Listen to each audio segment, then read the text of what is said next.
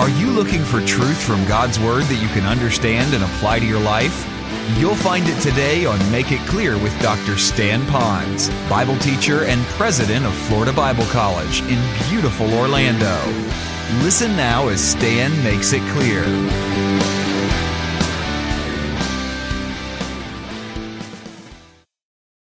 I couldn't wait.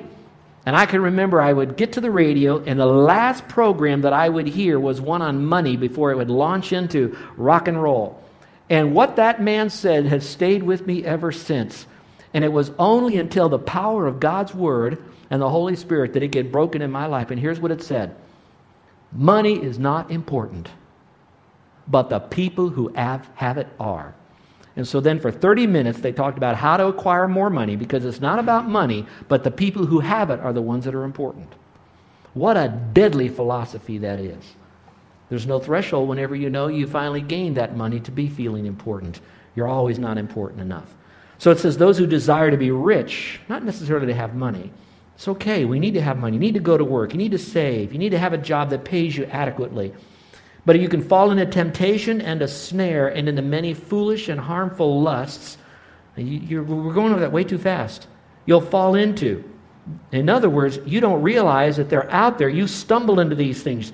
You don't think that they're there, but they're there until you get into it. Then it says into many, underline that, many foolish and harmful lusts, implying that there are good desires and there are bad desires, but this only brings on more. So if you lust for riches, then it's going to bring you lust for women, lust for power, lust for sex, lust for control. It goes on and on with this, but stay with me. Many foolish and harmful lusts, which drown men in destruction and perdition.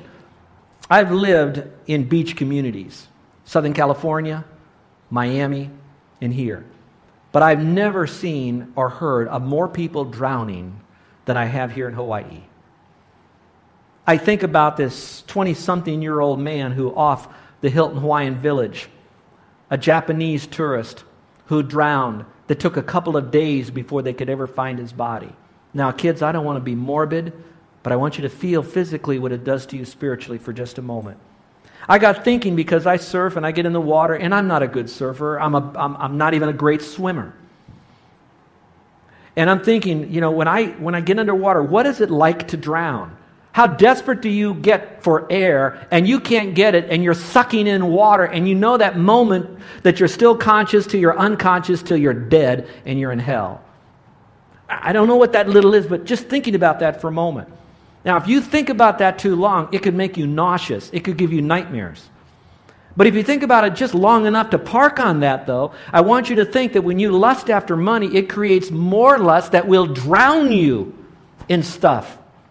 And when you finally get drowned, how do you get rescued? Some of you right now, and maybe not in our church, but maybe listening on the radio, I don't know, but some of you are you're drowning right now. You're gasping your last gasp. And God brought you this series right now to keep you from dying financially. But you've got to reach out to that preserver that He's providing for you. And I pray, because it's thrown to you in love, but yet passion. Well, it goes on to say, it says, drown men in destruction and perdition. That's a horrible way to go socially.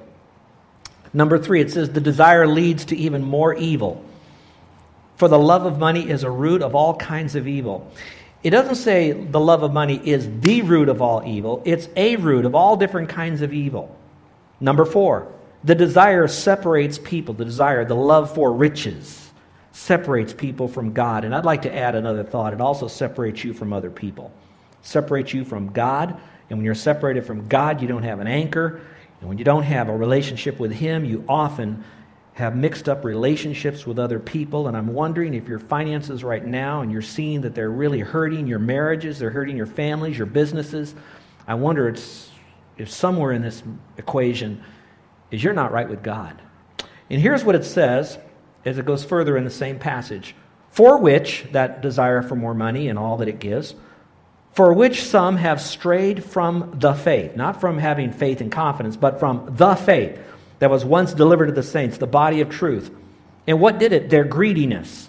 So now you went from legitimately wanting to acquire funds to satisfy a need to now being greedy. And look at the last part of that verse. It says, and pierced themselves through with many sorrows. Now in the Greek, now I know this is a morbid Sunday. I hope you still come back next week. But that was a word that was used where they would grab a knife, they would quickly thrust it into you, and then turn it and twist it. Now I'm so glad. I've had surgery 3 times in my life on my body. I'm so glad I did not have a doctor that said, give me that scalpel. He was very kind with me. But I'm going to tell you that when you separate yourself from God through a worship of money, in this case, a desire to be rich, you lose everything. It's quite painful. I'm going to give a name of somebody that some of you might have heard of in your life. I don't know. Maybe you have. His name is John Paul Getty. How many have ever heard of John Paul Getty? Young people, have you heard of John Paul Getty? How many of you have heard of Bill Gates? Okay. Well, I'm not talking about Gates now. We know he's the richest man. I did some homework here, but I need you to know something about this Getty guy, because I think it's going to help you as a real-life earthly example of someone who stepped over the line. Here was a guy whose father was a multi-millionaire. And Getty himself, in a phrase that said how he handled his finances, he basically said, I'm rich because my daddy was rich. And when you do a study here, you're going to find out his daddy had about $10 million to give away when he died.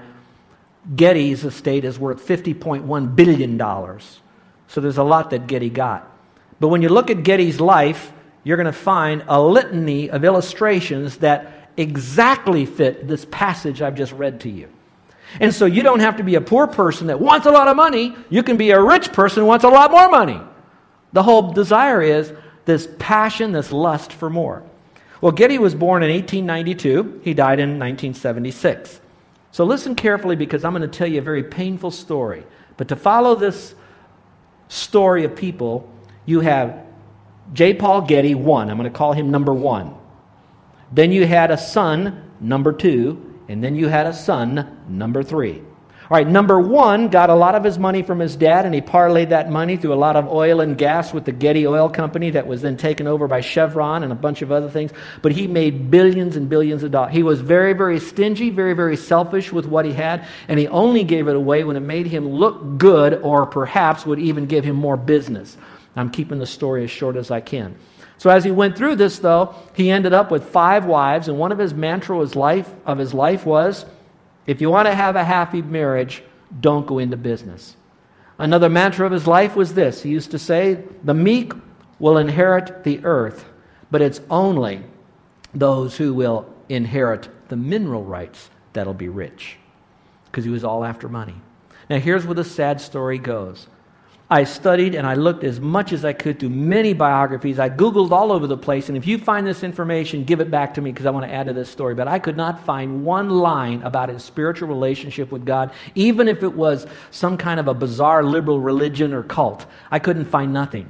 So the best as I can assume is that he had a religion. His God was money, power, possessions, fame, and all of that. But it certainly wasn't the Lord Jesus Christ, God Almighty, creator of the universe and you and me.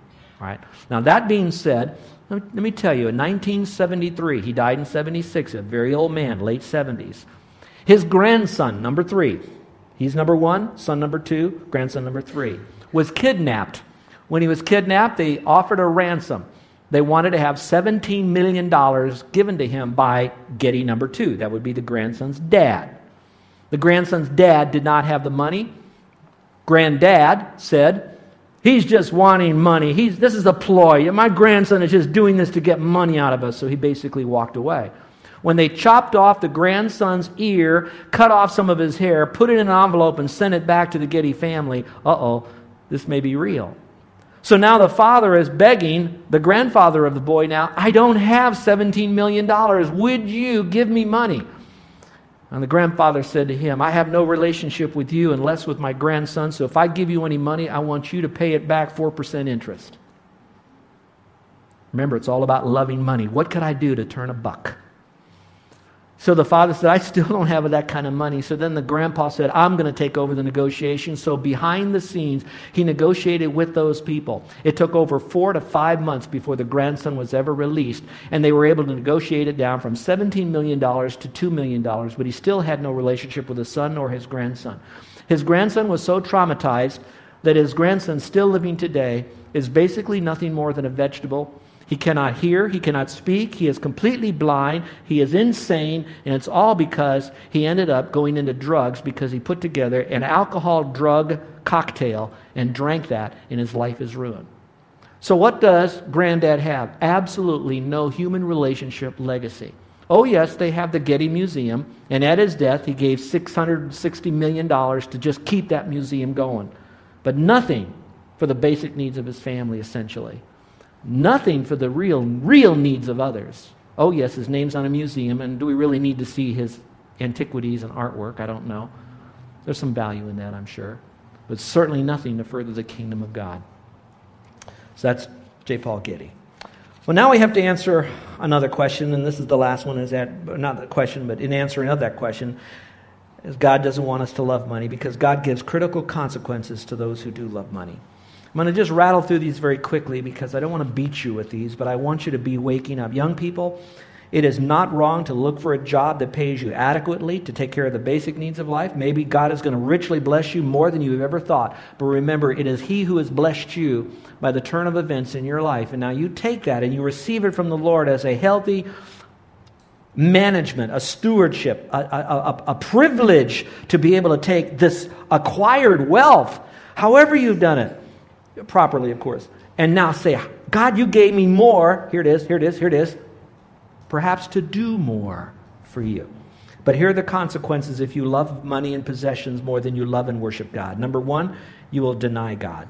It goes on to say in Proverbs here, it says, give me neither poverty nor riches. Feed me with food allotted to me, lest I be full and deny you. So give me just enough so I can depend upon you, just enough so I can celebrate and praise you. But I don't want to be so full that I deny you. And then finally say, who is the Lord anyway? I did this. And I put that last in myself. Or if you go on into Job, at the end of his life, he said, if I have made gold my hope, or said to find gold, you're my confidence. In other words, I don't need anybody. I don't need God. My money will get me out of this thing. If I have rejoiced because of my wealth was great, and because my hand had gained all this, this also would be an iniquity, deserving of judgment. Why? For I would have denied God who is above. Do you see how forgetting and denying God often go with the element of pride? I did this. I got all of this. Instead of realizing it came to me. And those of you that are poor now, but you are going to inherit an estate and get a lot of money, then you thank God that you had relatives or loved ones that God blessed or permitted to have, and somehow that money was funneled to you, so it still got to you because of God. So we don't want to deny God, so be very careful of loving money. The state of California almost denied God. In 1957, the legislature got together with 27 of their legislators, and they were deciding how they would want to change the motto of the state. The motto of the state was, in God we trust. They wanted to change the motto to, Eureka, I found it. You know how that came to be? Because that was the big cry when they found gold in 1848 and 1849, and it was all about gold. So they wanted to change the motto of the state, denying God. Thank the Lord that 20 said we're not going to change it. Number two, resting on uncertain foundations. God will bless you, but even if you have a little bit of money, don't count on your money to be able to bail you out. You use the money as a tool that God has given to you to accomplish what He wants in your life, but you don't look to it to be your Savior. You look to the Lord. It goes on to say here, command those who are rich in this present age not to be haughty, not to trust in uncertain riches. Notice what it doesn't say. It doesn't say command those who are rich in this present age to give all their money away and be poor. No, it doesn't say that. It just says don't be braggadocious about it. Nor to trust in uncertain riches, but you trust in the living God who gives us richly all things to enjoy. Oh, that's such a great verse. I like Proverbs 23, 4 and 5 that says, don't overwork to be rich. How many are working so hard and they just need to work a little bit more for more money? I know sometimes we have to have many jobs, multiple streams of income to take care of our basic needs, but some put in way too many hours. And you do it because of your own understanding, not because of God's understanding. Will you set your eyes on that which is not? For riches certainly make themselves wings, and they fly away like eagle toward heaven. How many have ever played the game Monopoly? Raise your hand. Anybody play Monopoly? Remember that little card, and you got that little guy with a mustache on there, and there's a dollar bill or there's a money there, and it has wings on it. It looks like it's flying away. How many remember that card? Okay, you played Monopoly, all right? Every time I see this verse, I think of my money can take wings and fly away. But nothing became more real than when I looked at the limited amount of investments that Carol and I have, as it took a turn for the worst over the last 18 months in our own economy in the United States. How many of you would be humble and yet safe enough to admit you've lost money in some of your investments in this last 18-month period? Would you raise your hand? Okay, you put your hands down. Now, let me just say something. I do not want you to feel guilty that you've lost your money. You have to decide what was your motive for doing it. Did you do your homework in your investments? Some of that we definitely cannot control. But I am saying this. Use it as a teachable moment to remind you that we do not put our confidence in the uncertainty of riches because it could be gone in a second. We thank God for what came in. We thank God for what went out. But at the same time, we praise Him because He'll take care of our needs. Number 3. Loving money can also lead to being deceived and ineffective. It talks about the Word of God that was thrown out over the soil, over the ground, and it fell on different types of ground, and it talks about how it sprang back. And here it says, "In the cares of this world, the deceitfulness of riches," and that's a good phrase, riches are deceitful, "and the desire for other things entering in choke the Word." So I'm wondering how many times our quest for more money keeps us out of God's Word every day. We're so busy doing stuff that are involved with money, making it or keeping it or spending it, and it keeps us from a quiet time in God's Word, keeps us from being faithful in Sunday morning worship, keeps us away from being in small groups or having the time to be trained to go on to another level spiritually, to have a greater impact by our lifestyle, not just our bucks for the world. And so we have to be very careful of that, because riches and having them and acquiring more can be very deceitful and will make the Word of God ineffective in our heart. And finally, being proud. Being proud can do that as well. At the very end of Deuteronomy 8, that whole chapter says, don't forget God, lest you forget God. And then it ends with this.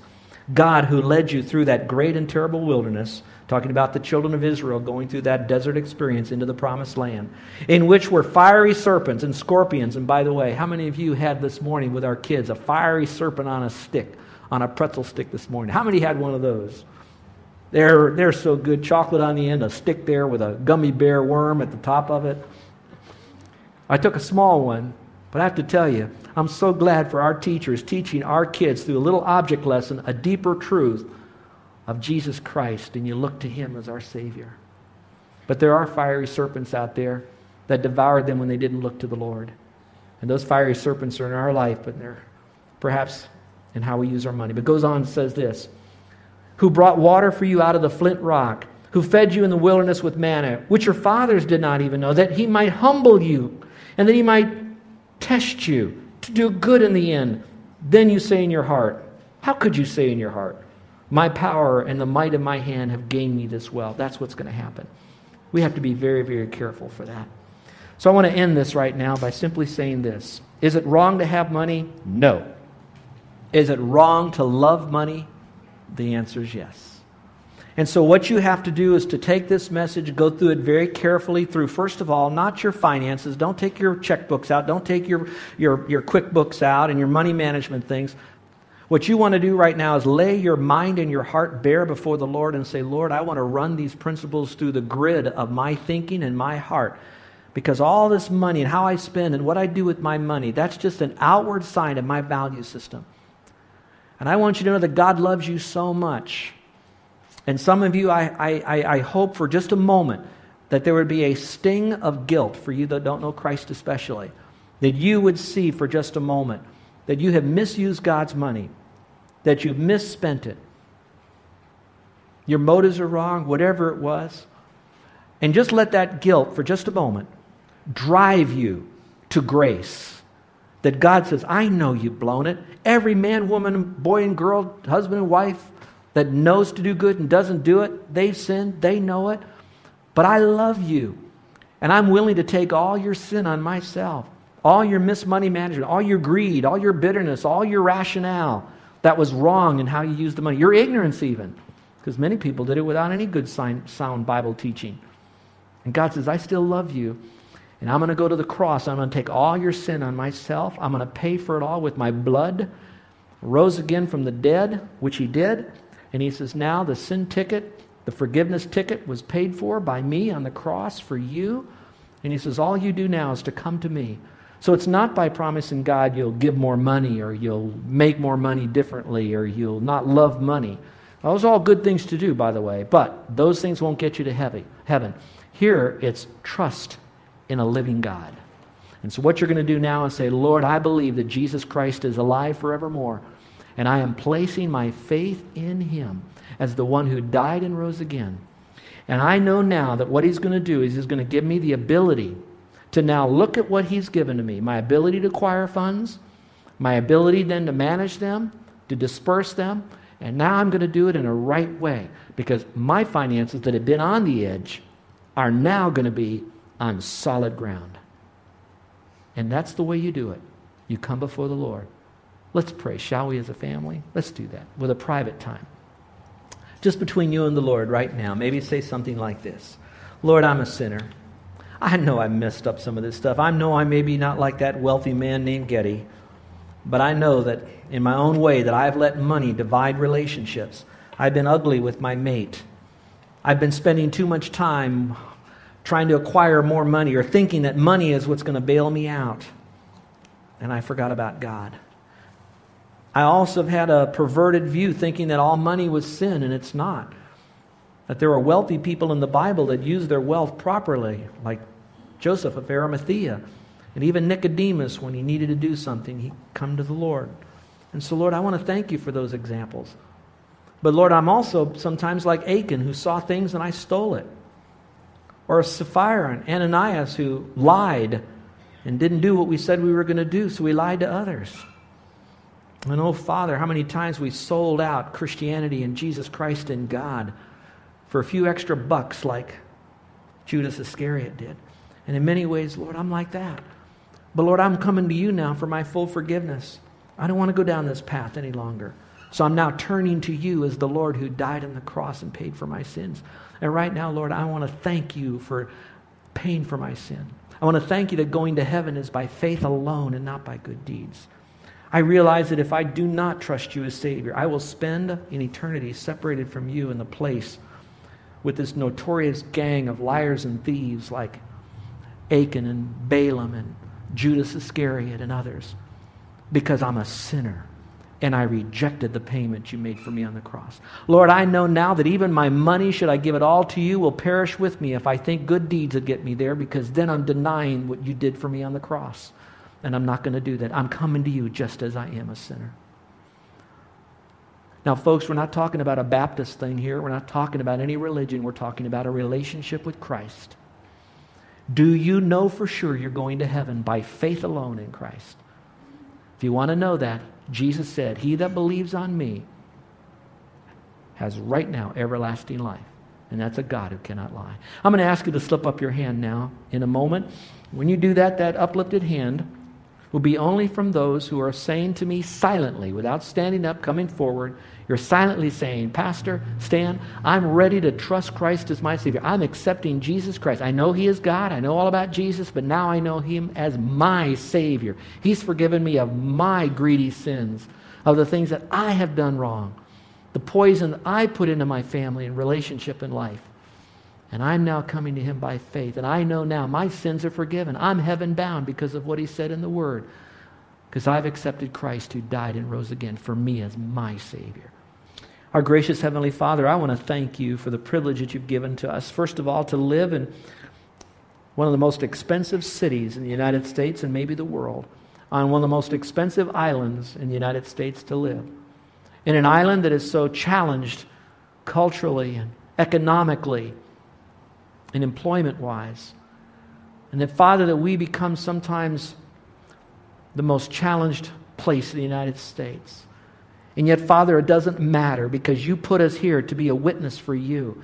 And Father, the first thing we want to do is have a pure heart toward you. And then, Father, what we want to have is you to help us get our finances and our possessions and the things that are really yours. It's not my money, it's your money. It's not my house, it's your house. It's not my car, it's your car. It's not my job, it's your job that we're now doing with you. And so, Lord, help us to do that as a testimony to the world around us on this island that, Father, you can sustain life. You want us here, we'll have a good life of ministry. And when you're ready to move us off island, we're ready to go. We're your servant. We'll go where you want us to go. We'll do what you want us to do. We'll be what Christ is. And so, Lord, use us as a witness here as this church. Now, Father, bless these dear people.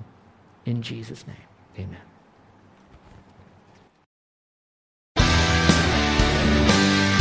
You're listening to Make It Clear with the teaching of Dr. Stan Ponz, founder of Make It Clear Ministries and president of Florida Bible College in beautiful Orlando, Florida.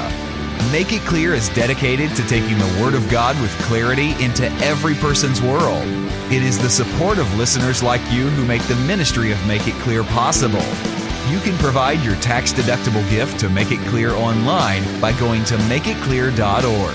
Or you can mail your gift to Make It Clear, P.O. Box 607901, Orlando, Florida, 32860. Thank you for helping us make it clear. If you would like to have Dr. Ponz speak at your church or event, please send us an email at tellmemore@makeitclear.org. Thank you, and remember to make it clear.